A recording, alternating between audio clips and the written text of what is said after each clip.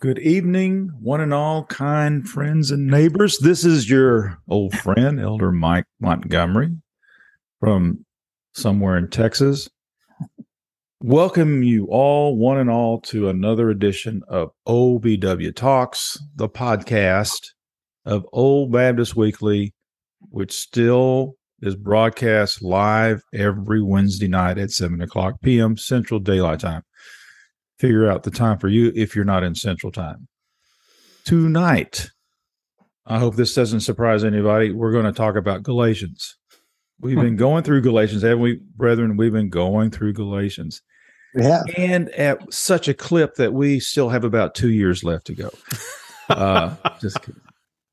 Tonight, we're going to tackle God being our helper, Galatians 3, verses 15 through 18. We're going to talk about a covenant. We're going to talk about the seed of Abraham, capital T, the seed of Abraham.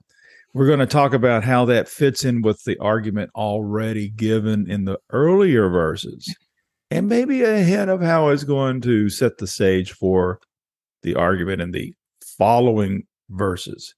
So buckle up, put your tray pads up, straighten up your seat. Don't cross your legs. Keep your arms straight. Have a piece of paper and a pencil in hand, because we're going for Galatians 3, 15, and 18. And we need God's help. Oh, amen. We need God's help. We do, don't we? Yes. We need God's help. I mean, my goodness. And as we always say, we're sincere when we say this. We don't want anybody to use this as their way of studying. If it's a help, God be praised. But do your own study of Galatians, and God give you the grace to use whatever sources you use to open up the truths to you. But if you use us, and we would be pleased, and we would thank God for that, then just remember, we're just men, we're fallible. Even though it's four trying to come to one conclusion, we may still make mistakes. We will make mistakes, I'm sure. We will always look back on this and say, why didn't Joe say this? Why didn't Jerry say this? And Mark, why didn't you keep your knee from flapping up and down? That's an inside joke, by the way. Okay. Are we ready? Do we know what we're going to do? Are we prepared? Jerry, are you ready? Pray so. Joe, you ready? Mark, you got your leg all? I'm set. Okay. Good. So, for the defense. I drew the short straw so that I get to pray the opening prayer, God being our helper. And then at the end of the broadcast, Brother Joe will pray the closing prayer. But I'm going to say this prayer, God being our helper. Brother Joe will then give us our level set, and then mayhem will ensue. So if you'll bow with us, we'll go to the Lord in prayer. Gracious, ever to be adored Heavenly Father, we, first of all, wish to thank you from the bottom of our hearts for your many blessings to us, especially the blessing to sit with like-minded brethren, yoke fellows in the ministry, and talk about one of the most wonderful writings in all of thy Bible, the letter to the Galatians. Lord, we confess we are not able to see anything in it except you give us the grace to see it. And we thank thee for what insights you have given us. And we pray for forgiveness for where we maybe misapplied something. And if we have, Lord, forgive us. And please don't let that hurt anybody else. We pray, Lord, that you'll open our eyes in the discussion tonight. Give us grace to see what needs to be seen and to say what needs to be said. May we say it with grace and mercy and kindness and compassion and brotherly kindness and charity. Yes. Lord, may it please thee to bless us again with some more rain. We are so thankful for the rain you sent us. Oh, Lord, are we so thankful. We thank you, thank you, thank you. Lord, if it be according to thy will, bless those areas that especially are in need of rain. There's areas in California and other places that thou knowest so much better than us. Lord, forgive us for where we have failed to seek thee and seek thy face and thy will in these things. Bless us to step out on faith and just trust that you will send us rain, as you have so many times graciously in the past. So we ask these things in our Savior's name and in Jesus Christ and for his sake. Amen. Okay, Brother Joe, please set the level. Thank you so much. And since I live in a very dry area of California, thank you for that prayer. And we appreciate all of you praying for rain. Get your umbrella ready, Joe. Part of the country. It worked for you in Texas. Let's pray for it to work in other areas as well. Pardon me. As we look at verses 15 to 18 in Galatians chapter 3, we were talking before we started the broadcast that Paul reasons in a very tight logical sequence. There's a lot that goes on that leads up to the points he makes here. The big issue, if we want to review Paul's logic and reasoning leading up to these verses, where do you start? And that's difficult. I want to spend a good part of my level set tonight on Galatians 3, verses 13 and 14. On several occasions, as we've gone through Galatians, one or more of us has made the point that the death of Jesus not only accomplished our eternal salvation, but also opens the door to our temporal blessings. In the first chapter of Ephesians, as a biblical pattern, Paul blessed God who has blessed us with all, quote, timely and eternal spiritual blessings in heavenly places in Christ. He goes on in the book of Galatians to flesh out both eternal blessings that are in Christ and temporal blessings that are in Christ. We've made allusion to that point in the context of Galatians. I feel the need tonight to try to put some specifics to that thought. And so I have chosen verses 13 and 14 to underscore the point. Verse 13, Christ hath redeemed us from the curse of the law, being made a curse for us. For it is written, cursed is every one that hangeth on a tree. That's a reference to Deuteronomy chapter 21, verse 23.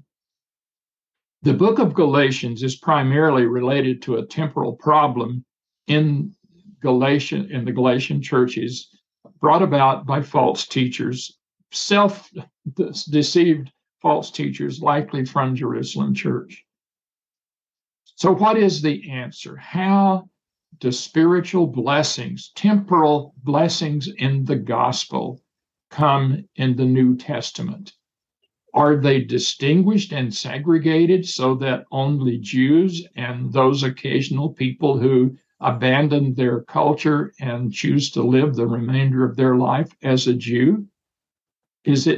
Are those blessings limited only to those people? Or, as Paul makes the case, in the New Testament, spiritual blessings flow to all the family of God alike. The blessings of salvation in Jesus come because of Jesus, period, nothing added. Spiritual blessings in our temporal faith and lives come to all children of God alike based on our exercise of faith. And our faith, as we have emphasized in Galatians, is, in fact, the faith of Christ. I think Paul answers the question quite nicely. In this verse, twice, Paul uses the personal pronoun us.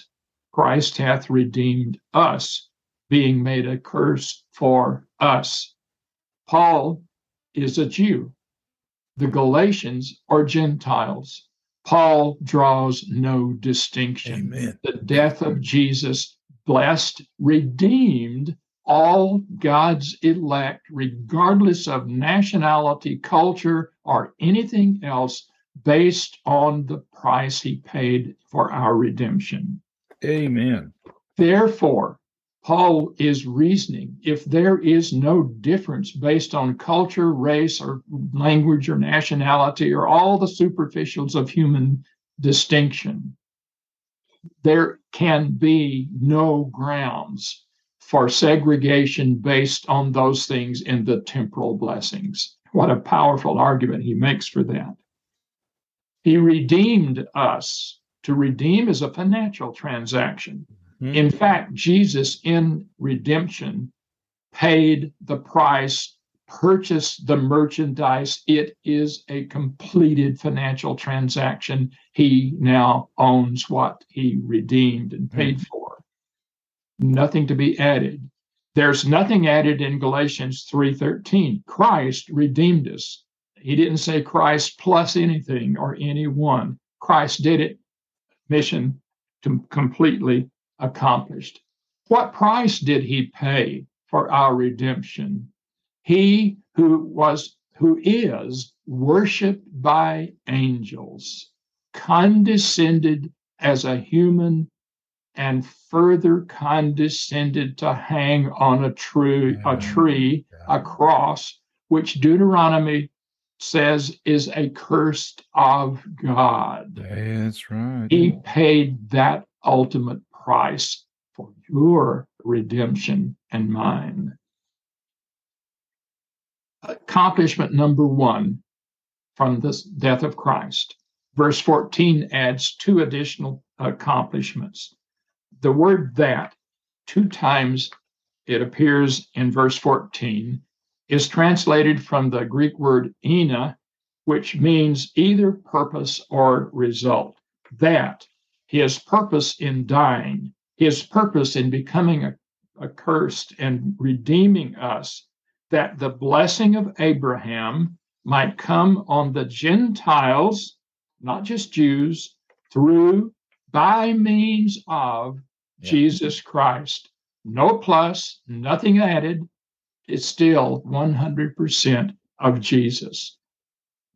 The blessing of Abraham in this case is a family link to the family of God. And then the second, that, purpose or result, that we might receive the promise of the Spirit through faith. Yes, Jesus made this possible by his death on the cross, but Paul adds a condition: through faith. Further, he identifies the blessing that is available to every elect born-again person through faith, the promise of the Spirit. Promise of the Spirit in Scripture is given to children of God. It is a post-salvation, post-new birth blessing upon those who are children of God. Jesus devoted 3 whole chapters to this reality in John chapters 14, 15, and 16. Jesus further identified that this ministry of the Holy Spirit would be something new that did not occur during the Old Testament era. It would begin after Jesus completed his work and ascended. Factually, in Acts chapter 1, Jesus ascends back to the Father. You men of Galilee, why stand ye gazing into heaven?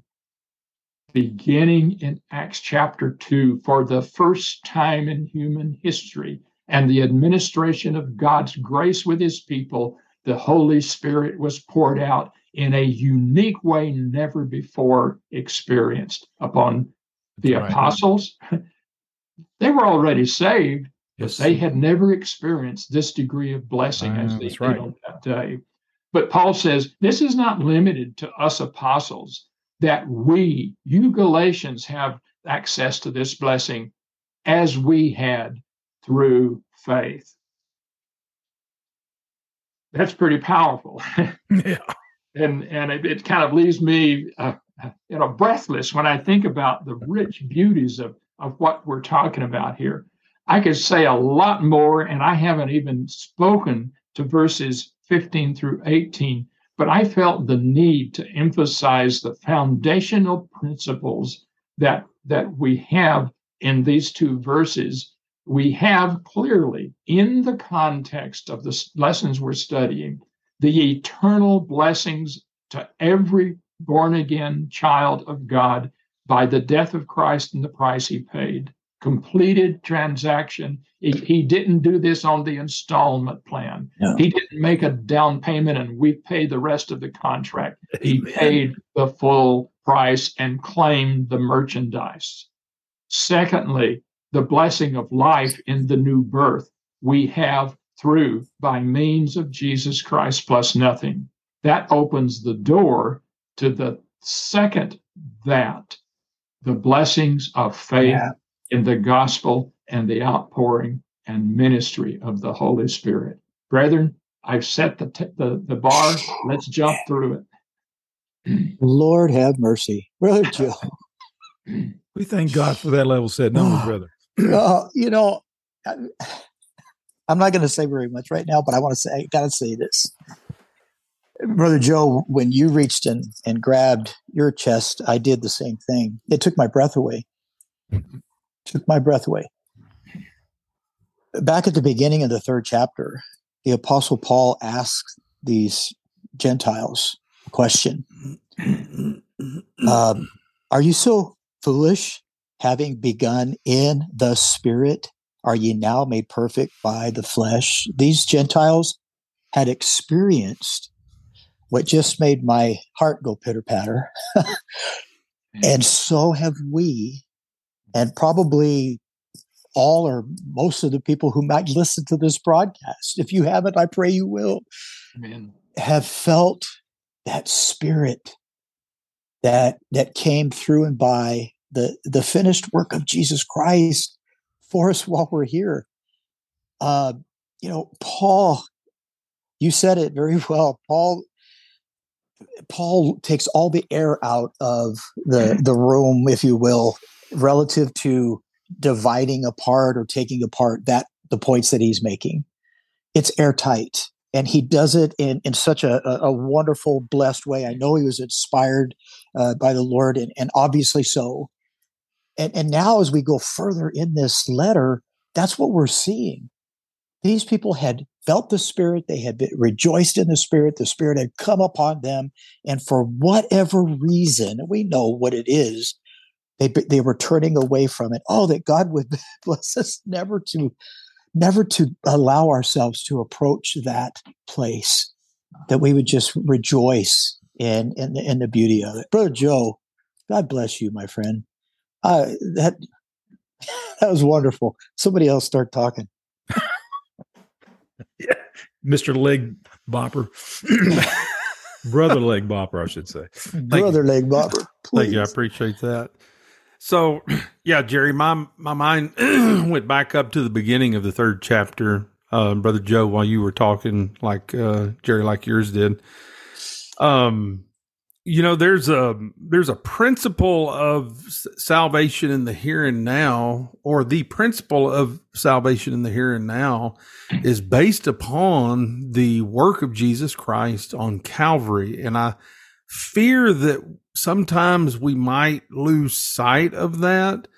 In Ephesians chapter 2, after he proclaims that it's by grace that we're saved through faith, not of ourselves, it's the gift of God, not of works lest any man should boast. He then says in verse 10 that we are his workmanship, created in Christ Jesus unto good works, which he had before ordained that we should walk in them. The very principle of our salvation in the here and now, like Brother Joe said, is based on what Christ did on Calvary. And I think if we don't have time, but if we went back up earlier in the earlier verses of this 3rd chapter of the book of Galatians, we would, you would see that. You would see how the Apostle Paul is folding that together. Verse 1, that eyes that Jesus Christ has been evidently set before. Verse 3, having begun in the Spirit, are you now made perfect in the flesh? Verse 5, doeth he it by the works of the law or by the hearing of faith? Yeah. And then in verse 7, he says, know ye therefore that they which are of faith, the same are the children of Abraham. This link between us and Abraham that the Apostle Paul leverages extensively in this 3rd chapter, like he does in the 4th chapter of the book of Romans. But this link, when he says that they which are of faith, the same are the children of Abraham, is the, I can't think of the word I'm looking for. It's the It's the ultimate pointer of our faithful walk, like Abraham's faithful walk, and on the principle on which that is based. We're not the children of Abraham because he is the father of us eternally. We're not the children of Abraham because he did something or by his obedience that's talked about in Genesis chapter 22, that he secured anything relative to the promise other than what he secured for himself. And it's in that aspect that we today, what we secure is what we secure for ourselves. And Paul says, you want to do it by the works of the law? Can't be done. You want to do it by the hearing of faith? That's where it is. That's where it can be done. And that applies to the children of Abraham because that's exactly how Abraham did it. Right. He was blessed. He is faithful Abraham. He is blessed, or he was blessed to believe God and to, I'll quote it again, Brother Jerry, against hope, believe in hope. He by the faithfulness of Christ that was placed in him, leaned into his hope to the extent that he arrived at one of the most spectacular places in the Old Testament. That's Mount Moriah, right? I mean, Mount Moriah. A little bit later on, we find that David is purchasing this very same place, but it's become known as the threshing floor of Ornan. But he purchased it for a very specific reason. What did he purchase it for? For the temple, right? Yep. So the temple was built on the Temple Mount, which was the threshing floor of Ornan, which was Mount Moriah. But what I really like about that is you can carry that all the way to, is in a geographical sense, to the day that Christ hung on Calvary's cross on Golgotha, which is a part of the Temple Mount. And all of that plays together. But I love how it started in Genesis chapter 22 when God said, go, and he went. In the place I will, Brother Joe, how's it say? To a place I will tell thee of. Tell thee of. A lot going into that, Brother Joe. I like some of the thoughts that you brought out before we started recording. And yet Abraham arrived at this place, and we know his thought process by what Paul writes in the 11th chapter of the book of Hebrews, right? It says, by faith, Abraham offered Isaac. He didn't try to. He didn't think about it. It says, by faith, Abraham offered Isaac. It set in motion the reality of what it means to see the promise of God. And in seeing the promise of God, it's more than just Abraham and Isaac on Mount Moriah. It's the very Savior of the elect family of God, Jesus Christ, in the same place, but at a place called Golgotha, when he gave himself as a ransom for every child of grace. Therein is the fulfillment of the promise of God, and Abraham saw it. Yeah, he saw it. So when Paul gets down, I almost said finally, I guess when we finally get down to verse 15, 16, 17, and 18, Paul has laid a brilliant foundation and he wasn't just talking to talk. He wasn't just talking to hear himself talk. He was laying a brilliant foundation that I believe, I mean, to me, one of the biggest apexes there's a lot of them, by the way, of Galatians chapter 3 is the 17th verse when he says, "In this I say that the covenant that was confirmed before of God in Christ, the law, which was 430 years after, cannot disannul that it should make the promise of none effect." That's a somewhat confusing sentence because of how it's worded. Let's not worry about the 430 years just for a moment. Good. And read it this way. "In this I say that the covenant that was confirmed before of God in Christ, the law cannot disannul that it should make the promise of none effect." Exactly. We've mentioned before how this promise was made to Abraham all these years before the law was even given. And that wasn't an accident. And the law didn't come in. That's what verse 17 talks about. The law didn't come in or God didn't bring the law in saying, well, the promise didn't quite work out the way I wanted it to. So now we're going to try this law thing. No.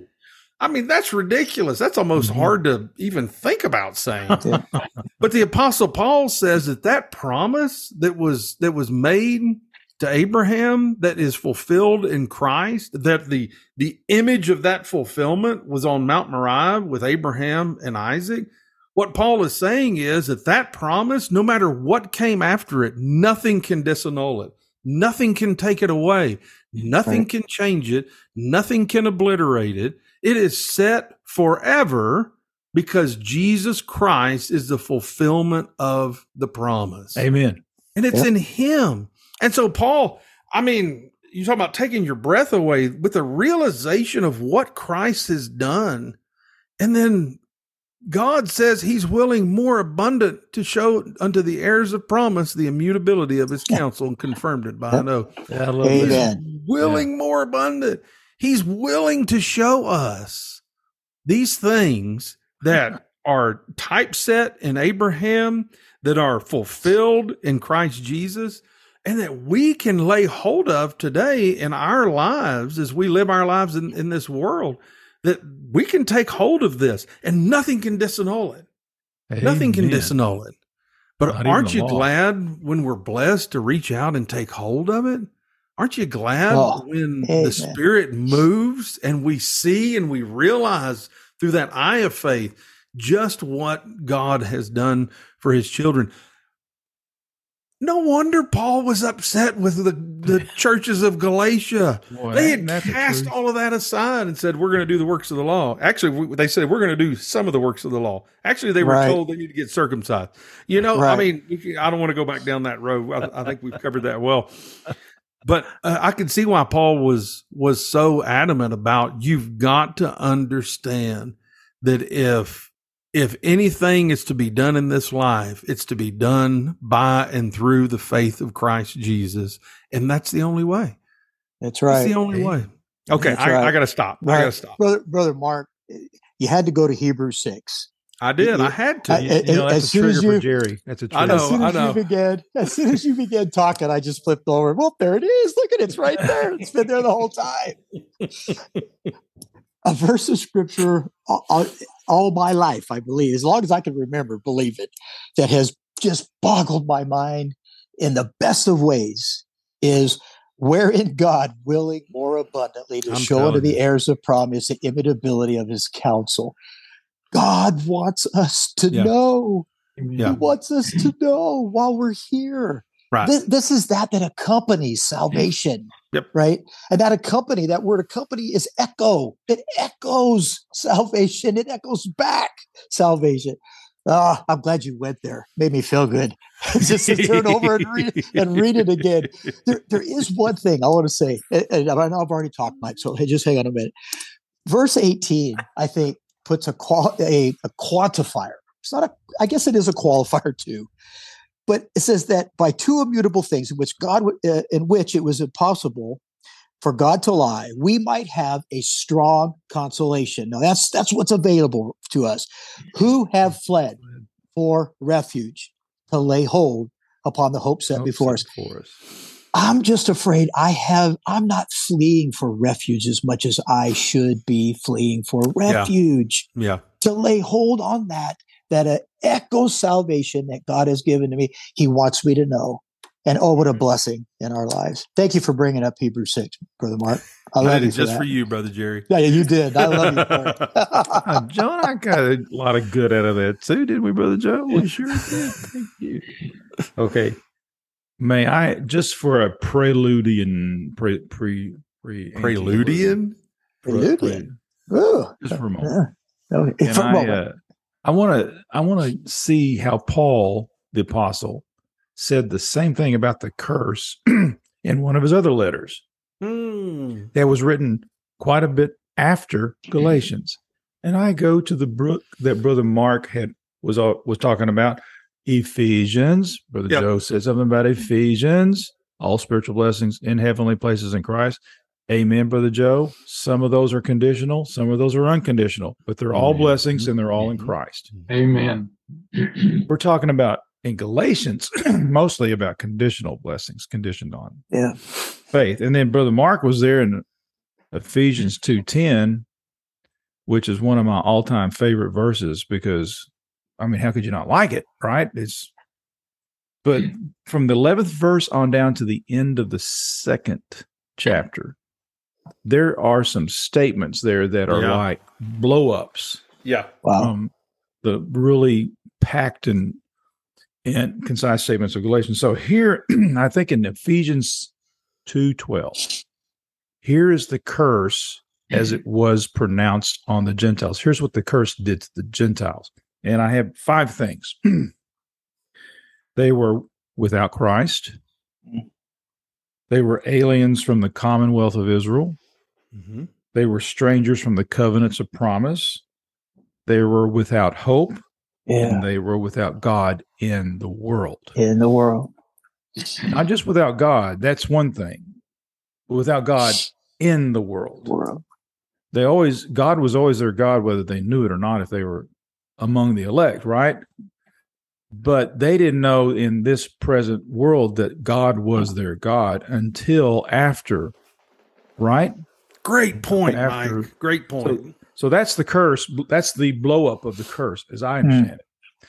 Now we look at what happened once the curse was removed. And I have to be careful because I listed 14 things and that would take up the rest of the time.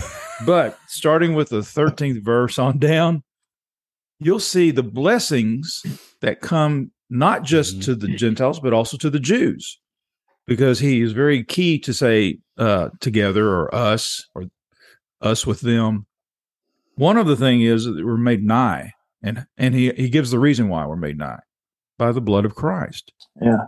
Made nigh in what sense? Nigh to these promises that are now theirs. I know we're brought nigh to God in an eternal sense by the blood of Christ, but that's not what he has reference to here. Right. Yeah. Next, it says they are made to be one body. Yeah.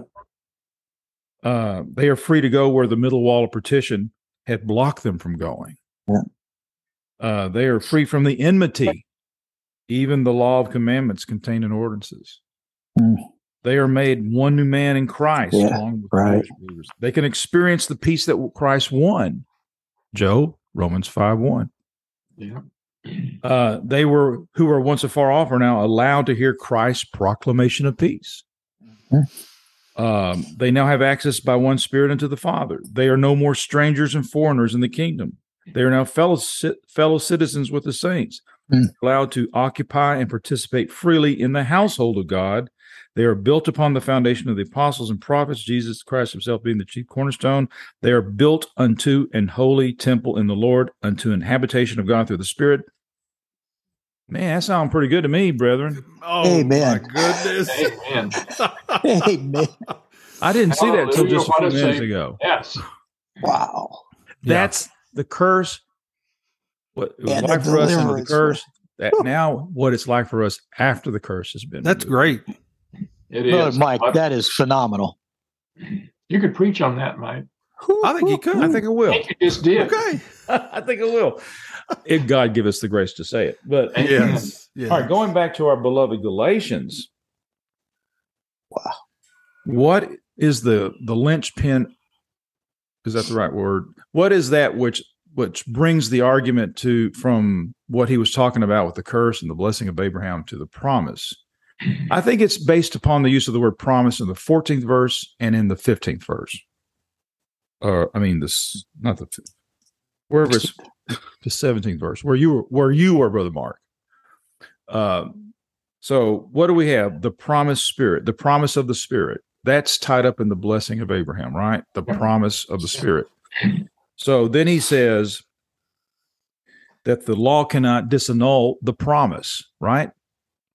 The promise. The law cannot do anything to the promise. Why? Because it's also a covenant.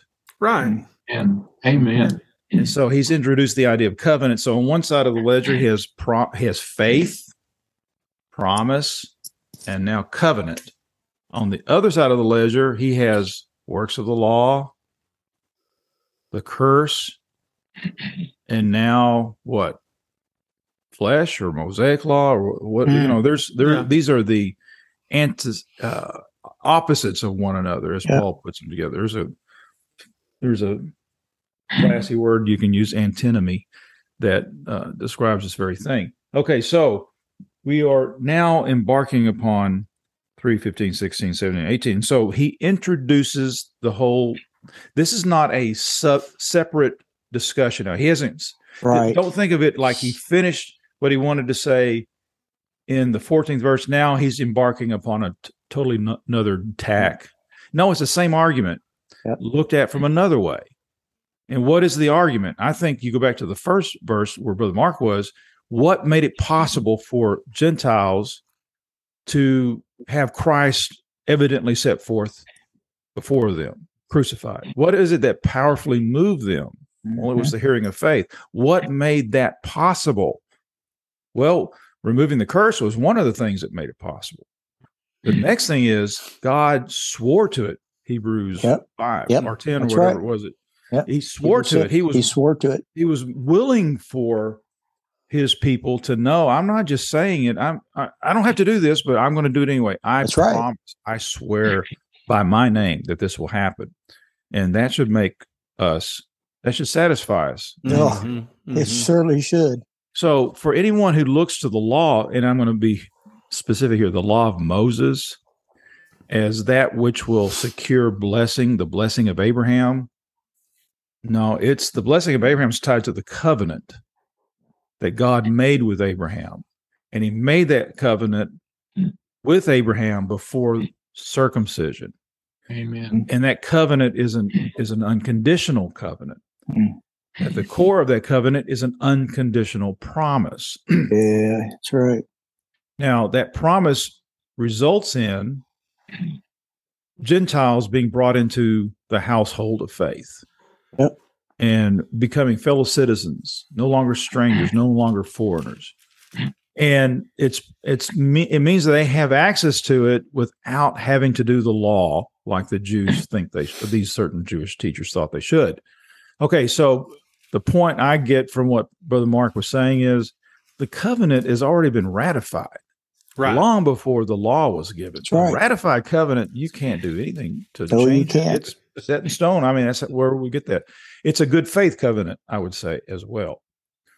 Okay, so now that we know that, why would anyone seek to go to the law? Because the blessing of Abraham has never been tied to the law or obeying the law. It's only found within the covenant that God made with Abraham. I know we sometimes speak of the covenant of grace. I think that's the greater covenant, by the way. That's the far greater covenant.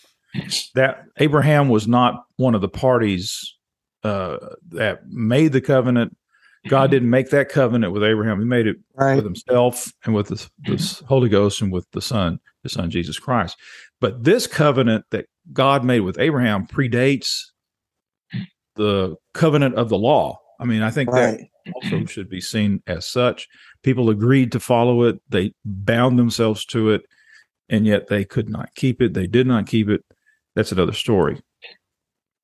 That's, to me, what I get from these verses that we're looking at tonight.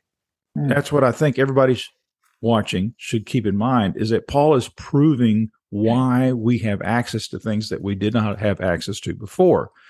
One of those reasons is the covenant. And now let's talk about, brethren, the one thing about that covenant that makes it unique beyond all covenants. God made the promise to Abraham, right? But not just to Abraham. Right. This is the thing that has thrown me for a long time. And it's the one I've tried to preach out of more than probably any other place in Galatians, Brother Mark. He saith seed and not seeds as of many. See, Paul is, you think he's a little bit OCD? No, he's not OCD. But he's obsessed with these Galatians to get this point. It's important. It's important. It's very important. It's vital. Because he's saying God made the promise to Abraham and to his seed. Now, you can interpret seed in the plural in some cases. You will at the last verse of this third chapter. If you are Christ, then are ye Abraham's seed, and heirs according to the promise. Thy seed shall be as the stars of the earth. Thy seed shall be as the stars of the sky and the sands of the sea. But in this case, Paul says, you got to read that seed, especially as it is listed in Genesis 22:18 on Mount Moriah. He says, in thy seed. He didn't even say in thee at that point. Right. He just said, in thy seed. In thy seed. Nations of the earth be blessed. The word nations is a direct reference to the Gentiles. That's what they are referred to most of the time in the Old Testament, the nations. So in thy seed, in Genesis 12:3, he said, in thee shall all the nations of the earth be blessed. But in Genesis 22:18, he says, in thy seed shall all the nations of the earth be blessed. Paul combined those two elements into what he quotes for us in Galatians 3:16. Yes. Right? Okay. Thank you. Where he says, now to Abraham and his seed were the promises made. But and to seeds as of, he saith not, and to seeds as of many, but as of one, and to thy seed, which is Christ. Back in the earlier portion, that's where I meant to go, in verse 8, Genesis 3:8, he quotes the promise. He says, in thee shall all nations be blessed. Peter, in his sermon in Acts 3:25 or 15, he says, in thee and thy seed shall the nations of the earth be blessed. The point being, it was understood that particular blessing about all nations of the earth be blessed it was made to the seed of Abraham. And Paul makes it clear who that seed is. It's Christ. He didn't say Jesus, right? He said Christ. Christ. Because Jesus didn't have the name Jesus back in the days when God made the promise to Abraham. But the idea of the Messiah has been in place since God told Eve that her seed shall crush the head of the serpent. Right. The idea of the Messiah has been around as long as time. Yes. Right.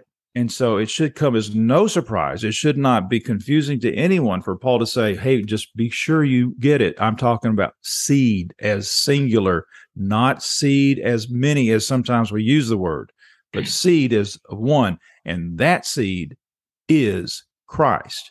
So what does that do for us, brethren, to know that seed is Christ? It's not Isaac. It wasn't Isaac. It wasn't Jacob. Right. It was Abraham. Apparently understood it then, even in Genesis 22. He's talking about the Messiah to come. Brother Mark, he's brought out this today and other days. Abraham saw my day. That's Jesus speaking. Abraham saw my day and rejoiced to see it and was glad. He was given grace to see something beyond the immediate. He saw prophetically to thy seed, to the seed, the great descendant of Abraham. And so to the Galatians, what I think they needed to get from it, and I trust what we need to get to it, we get this wonderful blessing of gospel assurance, a place for us in the gospel kingdom, not because of us, not even because so much of Abraham, but because of the seed of Abraham. I hope that made sense. I don't know. What do you brethren think? Does that make sense at all?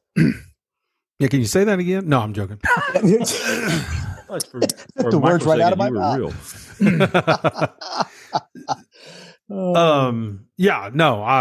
My apologies for my foolishness. That makes great sense.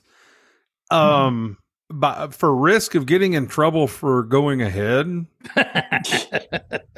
Go ahead, Brother Mark. Thanks, Brother Jerry. We're going to Shanghai you anyway. So in verse 29 of this third chapter, it says, and if ye be Christ's, then are ye Abraham's seed and heirs according to the promise. Yeah. Isn't a qualifier to being Abraham's seed is first you must be you must be Christ's. Oh yeah, Mhm. that's He must be good. in Christ. So does that That's right. tie in? I felt like that tied in with what you were saying. It kept Amen. popping into my head. Then I'm like, I shouldn't go ahead. People get in trouble for going Oh, ahead. I quoted it already, so No, you go right ahead. Oh, that's true. That's right. Good. But Mhm. yeah, so I think that tie in, I talked about how there's several high points in Galatians chapter 3. I do think verse 29 is the highest of the high points of Galatians chapter 3. Amen. Mhm. And I think because it ties back to so much prior to what's been talked about in that chapter. I really appreciate that focus though in verse 16 and to thy seed, which is Christ, is so critically important to understand that truth in order to rightly divide the truth that is contained in Galatians chapter 3. I did have one thing. I don't want to go too far off kilter here, but I did have one thing that popped into my head that when you're talking about verse 17 and from Malachi to Matthew, there was 400 years of silence. Is that about right? Roughly 400 years of silence. That's what I understand. I think about the time from Mount Moriah to Mount Sinai when Moses was there, when God appeared to him. Right before God appeared to him in Genesis chapter 2, it said in verse 23, came past in time, king of Egypt died, and then Israel was put under their taskmasters, and it says that they cried, and their cry came up to God by reason of the bondage, and God heard their groanings, and God remembered his covenant with Abraham, with Isaac, and with Jacob, Ooh, yeah. and God looked upon them. I thought about that verse with regard to, that promise that was made. I think he's specifically referencing the 15th chapter of the book of Genesis and the sacrifice that God told Abraham to do. And he made a covenant that he said they'll be afflicted. He says, but I'll hear them and I'll bring them out. It goes as further proof, at least in my mind, it goes as further proof that no matter what came after the promise that God made on Moriah or that God made to Abraham, he constantly has that in his forefront. He will not only will he not forget, he can't forget, but he will always remember. He will always remember. And Brother Jerry, that goes back to Hebrews chapter 6. Right, it does. If you see it that way, but just, oh my goodness, I got to stop. Too many thoughts. Yeah. Those are good. I think Joe stopped too early, so I think Joe jumped in. What must be percolating in thy mind? Oh, well, yes, as a matter of fact. We've kind of danced around verse 15. Yeah. Paul refers to a man's covenant. Interestingly, this is not talking about just a normal human covenant. In Genesis chapter 15, verse 7 to the end of the chapter, God made a covenant with Abraham. Near the end of the chapter, in this day, the Lord made a covenant with Abraham. If you research Chaldean history, Abraham was a Chaldean. This event was an exact replication of Chaldean human contracts. God elevated a human contract above and beyond anything human. Mike, you identified that this covenant God made with Abraham was unconditional. Normally in this covenant, the two parties to the covenant would hold hands, walk back and forth between the divided animal parts. In effect, may the gods do to us what we have done to these animals if we break this contract. That's right. But wait a minute. Abraham didn't walk back and forth. That's right. He's over on the sidelines asleep. Oh my goodness. God did this for Abraham on Abraham's behalf. Abraham didn't participate. He was the beneficiary of the covenant. Wow. Oh, that's so good. That dances, and it ties into everything Mark, you and Jerry have been emphasizing about Abraham. I had to add that one. That is too good to pass over. Oh, and right in keeping with that, Brother Joe, for men verily swear by the greater. yeah. And an oath for a confirmation is to them what? An end of all strife. An end of all strife. Wow. So if we look at God's promise to Abraham and all of the New Testament testimony, God made a promise to Abraham beginning in the close of Genesis 11. Then at the right time, he made a contract with Abraham, Genesis 15. And then later he swore, he gave his oath to Abraham.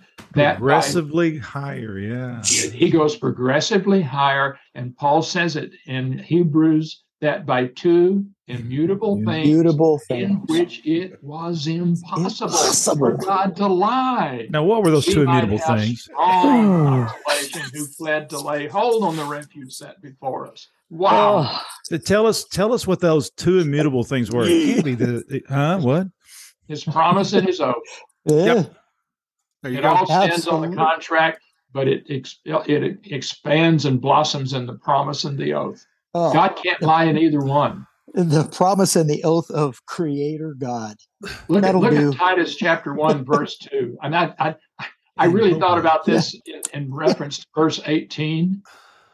Paul is writing to a young preacher, a son of Paul's in the ministry, who happens to be a Gentile. Go figure. In hope of eternal life, which God that cannot lie. Promised before the world began. Right. There it is all over again. And it stays alive throughout Scripture. Yes, it does. God has promised to his people. He has committed himself to it. And he's proved it time and time again. Yes.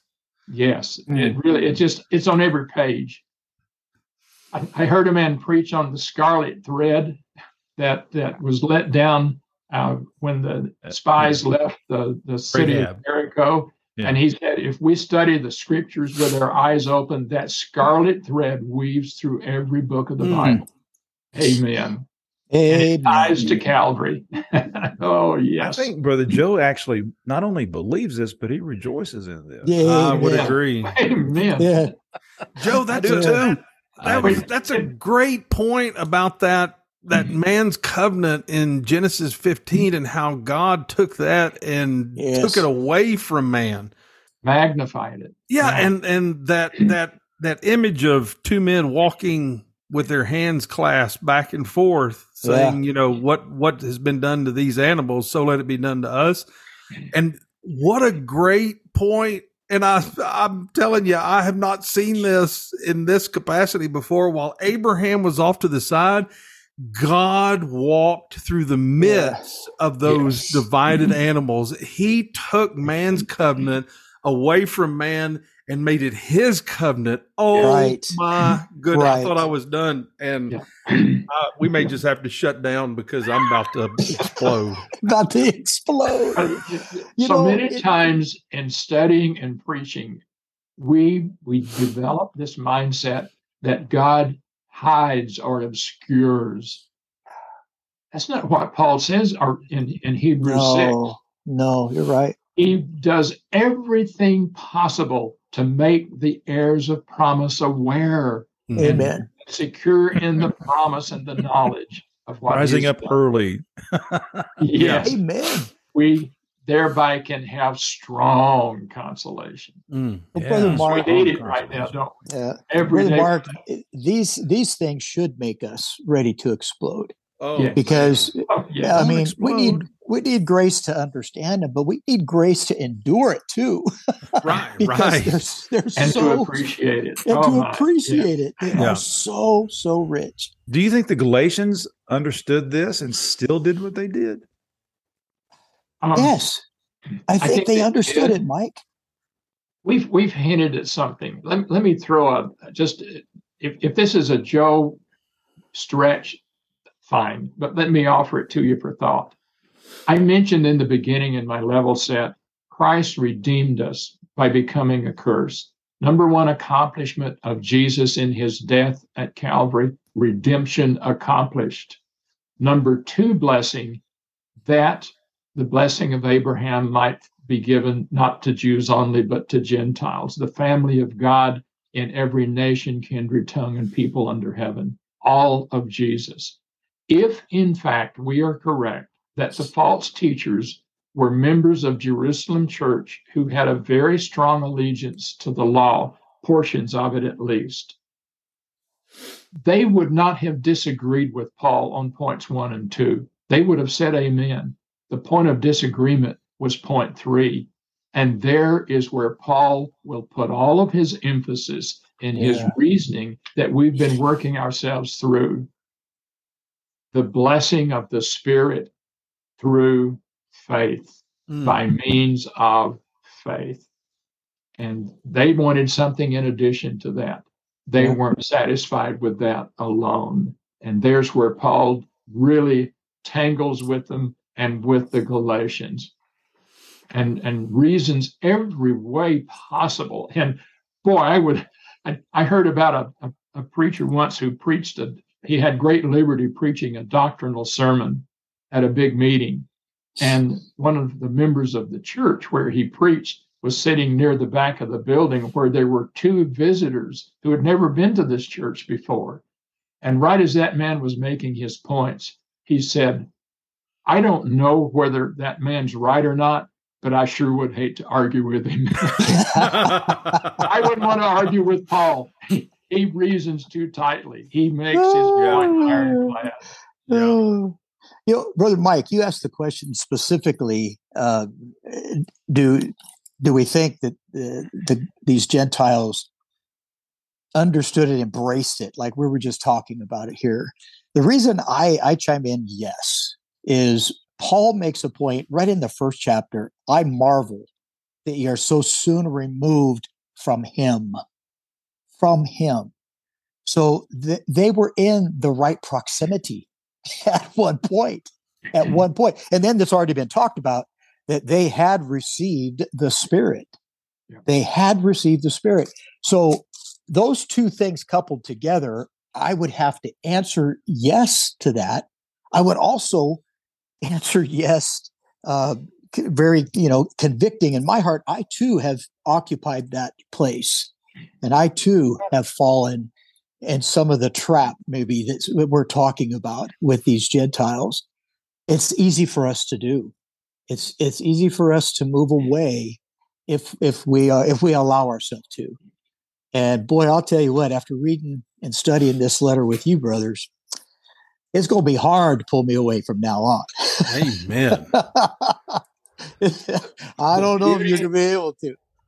I'm going to say the way you two brethren responded and me with you, your breath was taken away and you were, that's what understanding really what Galatians is saying is borne out that we're on the right path. I mean, that's what the gospel does to us, is it not? When it's preached in that wonderful way. And if the Galatians did know it, I guess that bewitchment had gotten them to almost forget it. Yeah. And that can happen to any one of us, even us today who rejoice in that. Yes, truth. It can. Yeah, yes, sir. We can get bewitched ourselves. But oh man, how can you leave something so sweet as that? I don't know how you can. And that it's true. It's not true because it's sweet. It's sweet because it's true. There you go. There you go. That's there right. You go. That's right. Well, I think we have come to the end of the hour. What a great moment of time and study and meditation. And we always leave a lot of meat on the bones, don't we? You can't get all the meat off all the bones in an hour or even in a lifetime, probably. It's just, but for what the Lord has helped us to see, I thank him, and I thank him for these wonderful brothers who have helped me to study it. I couldn't have seen a lot of these things if I hadn't had such good, faithful yoke fellows too. And you, Brother Mike. Amen. Absolutely. Thank you. It's been a wonderful wonderful time of fellowship and study. And I pray that we'll keep this going. Next week, we're going to go with what? 519 and something. Yeah. Yeah. We'll let you know. We'll let you know. We'll let you I'll know. figure it out. But we're just remember, Galatians 3 makes one argument from at least three different angles. It's the So same critical. argument. He's proven it from three separate angles. He's not making That's three right. separate arguments. He's making Right. And the argument is to prove why we have this wonderful gospel affect us so wonderfully. Yeah. What did it take? What did God do? How did it was his purpose? Oh, what a genius God is. That's an understatement, is it not?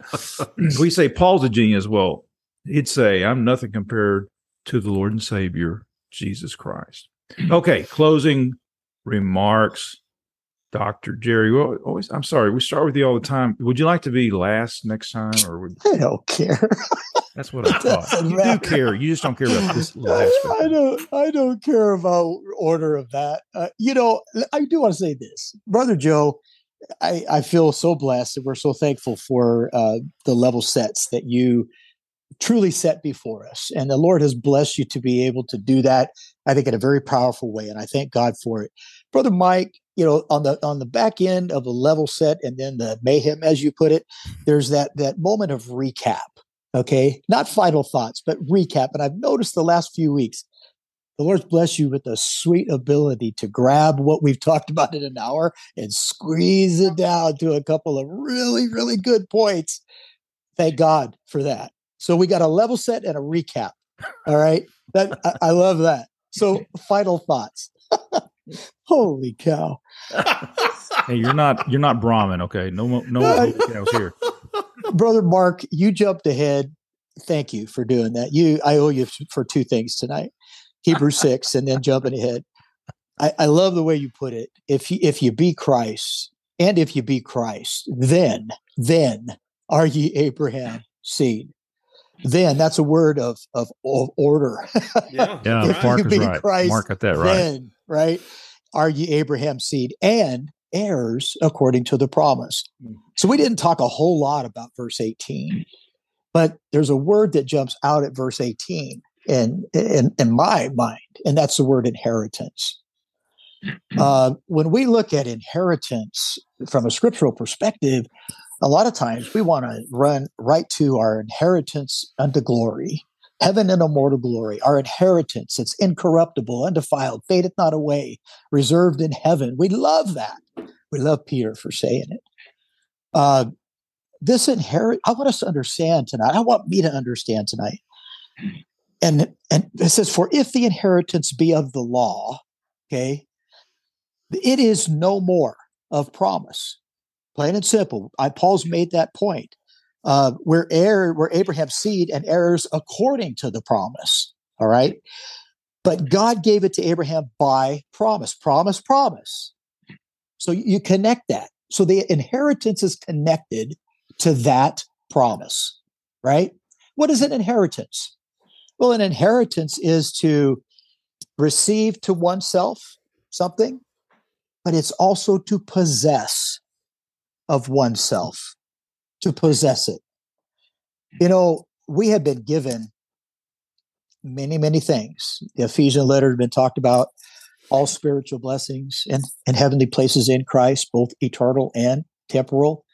We have received these things. We have been given them. I guess the question becomes, have we truly possessed them to ourselves? Have we taken possession of these wonderful blessings that God has given unto us? They came at the greatest cost that will ever be paid for anything, ever. And God, by his grace, through his wisdom, and by his love and mercy, has given them unto us, all that we would cherish them with everything in us. Amen. And let nothing diminish them in any way. Oh, thank God for you, brothers. I love this study. Well, thank God for you, Brother Jerry. You're just as much a wonderful component of this as you might feel we are, and it wouldn't be nearly what it is if you weren't a part of it. So we thank God for that. And that's about as much good as I want to say about you, Brother Jerry. Be done with it. About to have supper. I'm getting a little nauseated. Be done with right it. now. But I actually meant it, even though it nauseated. Brother Mark, closing thoughts. Well, I like Brother Jerry thought about verse 18 that we tried to cover, but like you said, we leave so much meat on the bone. Promise is mentioned twice, law once, inheritance once. While studying and reading and meditating on this, I came across a verse in Psalm 105 where it says, God remembered his holy promise and Abraham, his servant.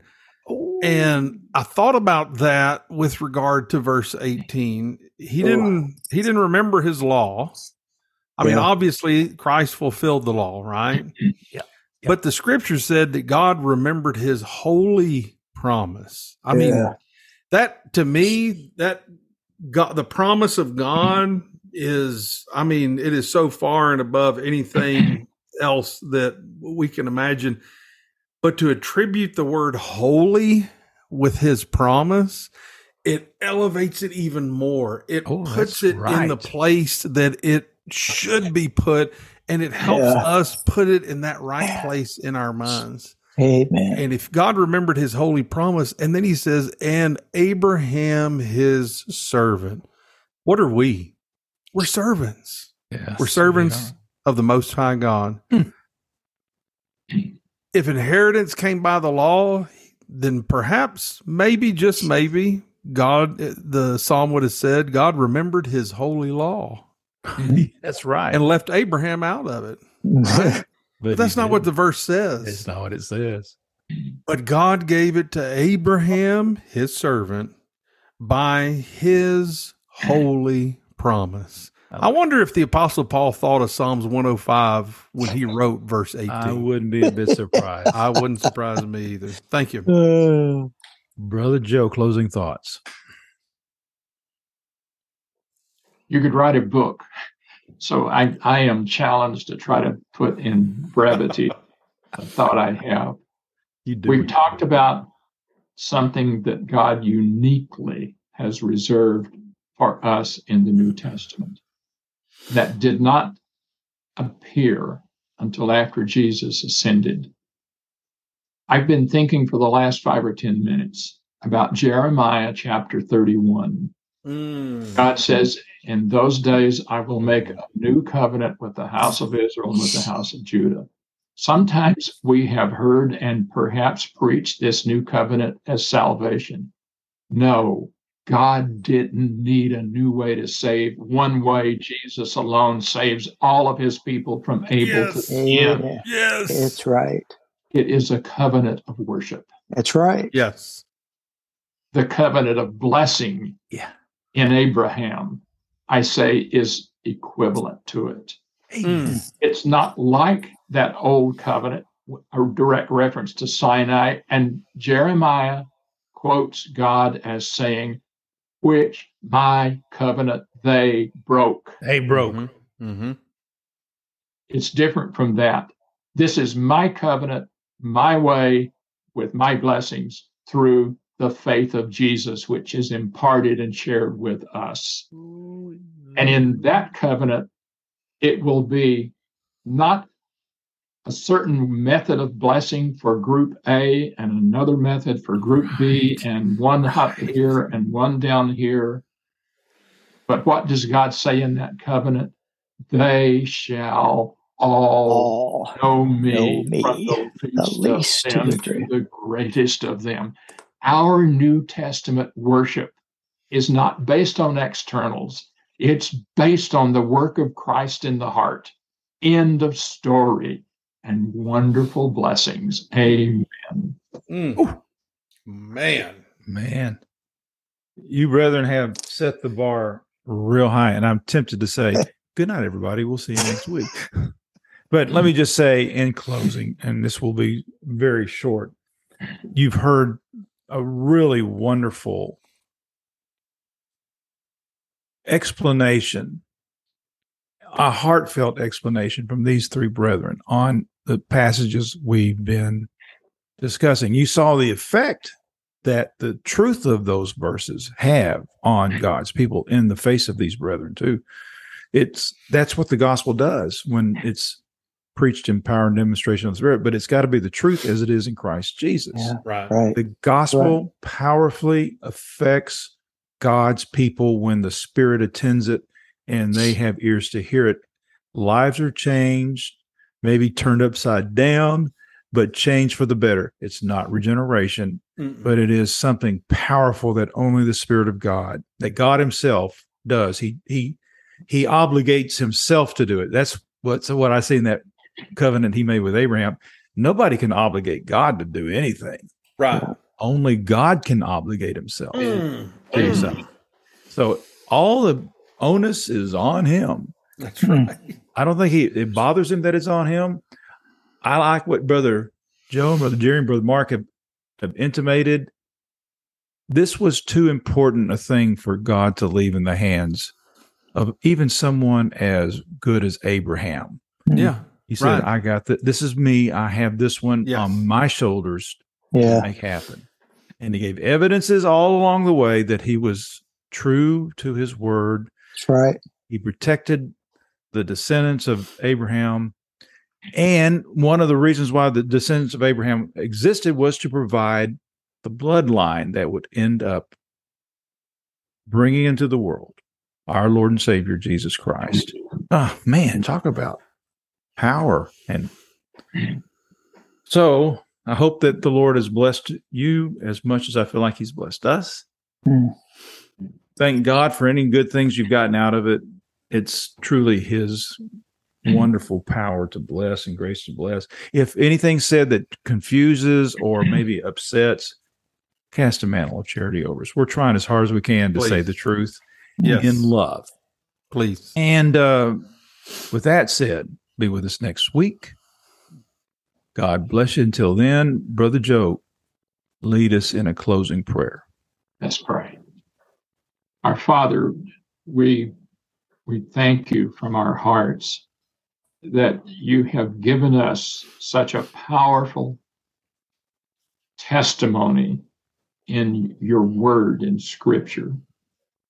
We are sometimes guilty of speed reading it, of casually reading it, little tidbits at a time, and not realizing the beautiful hope diamonds of truth that you put in every page. Oh, Father, give us insight and conviction to see the beauty, the revelation you have put in your word, and to find in that teaching the richness, the security of your promises and your blessings to us in Jesus. Thank you, Father, for these three men and their devotion to you and to your word and their pursuit to learn what that word teaches and to share it with your people. And Father, above all, I pray for those who listen and study with us.